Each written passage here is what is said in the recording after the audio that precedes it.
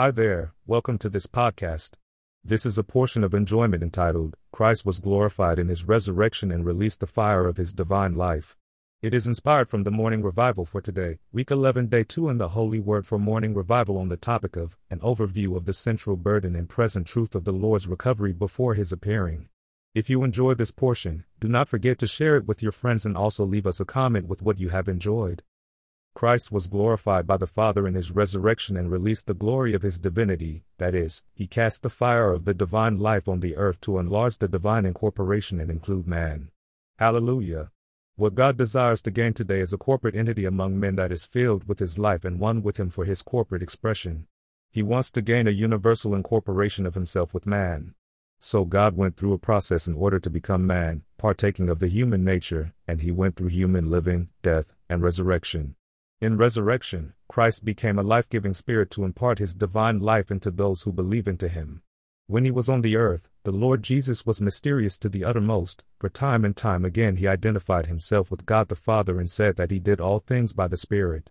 This is quite complicated and complicating. The triune God is a mystery, and the incarnation of the Lord Jesus Christ was not a simple matter. And now we are brought into this complication, for when we believe into the Lord Jesus, we are included in the enlarged divine human incorporation of the consummated God with the regenerated believers. Amen. The Lord Jesus said that in that day, in the day of his resurrection, we will all know that the Father is in the Son is in the Father, the Son is in us, and we are in the triune God. John 14:20. Wow. Do we know this? Christians today are so concerned with outward things including ordinances, doctrines, ways to meet and serve, etc. But who knows that today we all as believers in Christ are part of the enlarged divine human incorporation of God and man? If we know this, we will all be one, even as the triune God is one. If we know that we are included in the divine human incorporation of the process God and the regenerated man, we will simply be one with God and one with the saints, for the enlarged oneness of the triune God is now including us. Hallelujah. This is truly mysterious yet so wonderful. In this article, we want to see how can this incorporation be, what did the Lord do and what processes he went through in order to achieve the divine human incorporation. This sounds so lofty and high, yet it is so real and sweet in our Christian life. We need to say amen to God's word and pray it back to the Lord so that the Lord as the Spirit of reality would guide us into all the reality of what he is and what he has promised to us. Christ released the glory of his divinity in his resurrection when he was glorified by the Father with the divine glory. When God became man, when the Word became flesh, John 1:14, something miraculous happened. The infinite God was embodied in a man. Somehow the infinite, almighty, all-inclusive God was limited and concealed in a man. The humanity of Jesus became a shell to conceal the glory of his divinity. He wanted to release this glory. See the transfiguration on the mountain, when he unzipped and showed forth some of his glory to the 3 disciples. The flesh of Christ, the humanity which he put on himself when he became a man, concealed the glory of his divinity. When others saw him, they saw a man, but within this man there was the glory of God. The glory of Christ's divinity was concealed in him as in a grain of wheat. His humanity, through his incarnation, became a shell to conceal the glory of his divinity with his divine life. John 12:23-24. The Lord said in v. 23 that now is the time for the Son of Man to be glorified. This glorification does not refer to the outward praise and adulation from the people but to the fact that he had to go through death and resurrection to release the glory of his divinity. For the Lord to be glorified, he had to go through death and resurrection even as the grain of wheat had to die and the shell had to be broken for the life in this grain to grow and bear fruit. It is through death and in resurrection, Christ was glorified. In Luke 12:49-50 we further see that the Lord desired to be baptized and to cast fire on earth. The Lord was pressed and constrained, longing to be baptized with the baptism of his death for the release of the glory of his divinity. He knew that his divine life was concealed within the shell of his humanity and only death and resurrection could break this shell and release his divine glory. He was the unique grain of wheat that contained his divine life with his divine glory. When he was put to death, the shell of his humanity was broken through his crucifixion. Then, all the elements of his divinity, his divine life and his divine glory, were released simultaneously. Wow, hallelujah. When he was on earth, the Lord longed to be baptized with the baptism of his death, and he said that he is pressed until this baptism is accomplished. He was pressed, constrained, in his flesh, which he had to put on himself through incarnation. He wanted to release the glory of his divine life and propagate it all over the earth to regenerate many believers for his body, but only his death could break the shell and his resurrection could impart this life into others. Praise the Lord. Just as a grain of wheat has life in itself but first it has to die, have the shell broken, and the life in it can grow for the increase of the grain, so Christ was full of the divine life and had to go through death and resurrection so that the divine life within him to be released, propagated, and imparted into all his believers. When his divine life was released in his death and then propagated in his resurrection, that was him being glorified by the Father. He wanted to be glorified, and the way he was glorified was through his death and resurrection. It is the same with us today. We contain the divine life, and the only way we can be glorified and God can be glorified is when we experience Christ in his death and resurrection for the release of his divine life. Praise you, Lord Jesus, for your death and resurrection.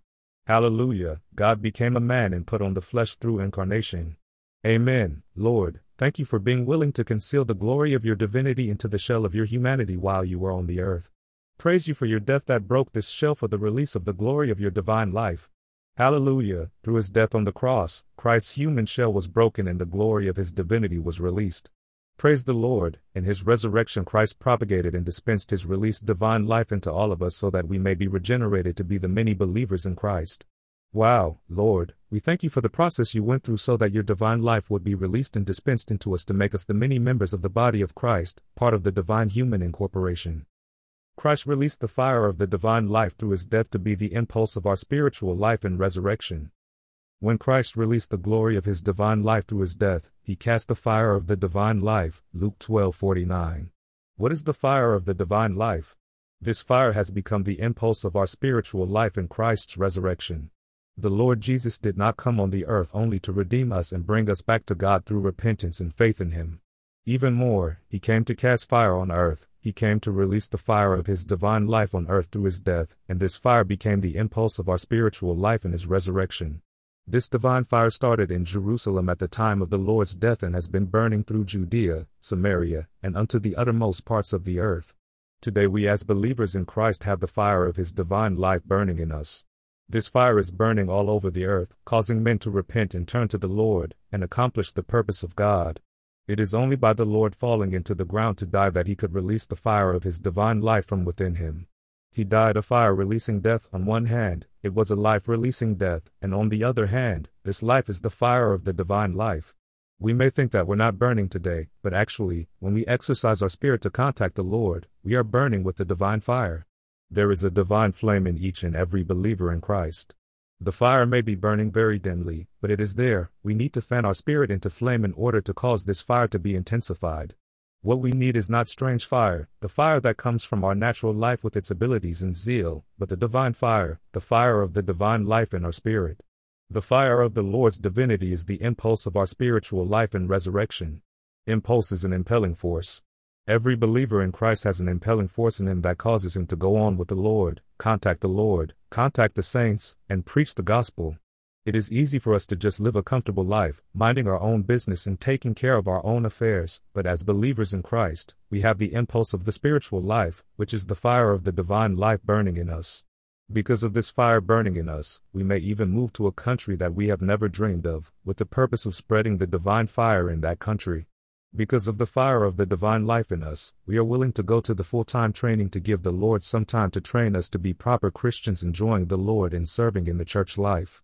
As we turn to the Lord in our spirit, contacting him and fellowshipping with him, the fire of the divine life is burning in us. The release of the glory of Christ's divinity was his being glorified by the Father with the divine glory in his resurrection through his death, Acts 3:13. Christ in his human living prayed that the Father would glorify him, and the Father answered his prayer by resurrecting him from the dead, therefore glorifying him, John 17:1, Luke 24:26. Such a glorification transferred Christ from the stage of incarnation into the stage of inclusion. Before his death he was in the stage of incarnation, but after his resurrection, he entered into inclusion. In the stage of incarnation, Christ was a man with a human shell concealing the glory of his divinity. In the stage of his inclusion, Christ became the all-inclusive, life-giving Spirit, 1 Corinthians 15:45, Phil. 1:19, to dispense his life into all his believers. Hallelujah. Through his glorification and his resurrection, Christ became the firstborn Son of God. Now he possesses both divinity and humanity, and he was begotten by God in his resurrection to be his firstborn Son. Acts 13:33, Romans 8:29. Christ became the life-giving Spirit, the pneumatic Christ, in his resurrection, to breathe himself, dispense himself as the fire of the divine life into us. Acts 20:22. Also, in his resurrection he regenerated us all, the believers in Christ, to be the children of God, the species of God. 1 Pet. 1-3. Thank you, Lord Jesus, for releasing the fire of your divine life and imparting it into us to regenerate us and make us sons of God. Hallelujah, the fire of the divine life is burning in us and working in us as believers in Christ. We open to you, Lord, and we allow you to burn and spread in us and through us. May the impulse of our spiritual life cause us to go on with you, cooperate with you for your purpose, live in spirit and minister the Spirit to others for their going on with the Lord and for their building up in the church. Praise the Lord for the divine life in us. Amen. Lord, we praise you for your death and resurrection. You were glorified by the Father in your resurrection as you released and imparted your divine life into us.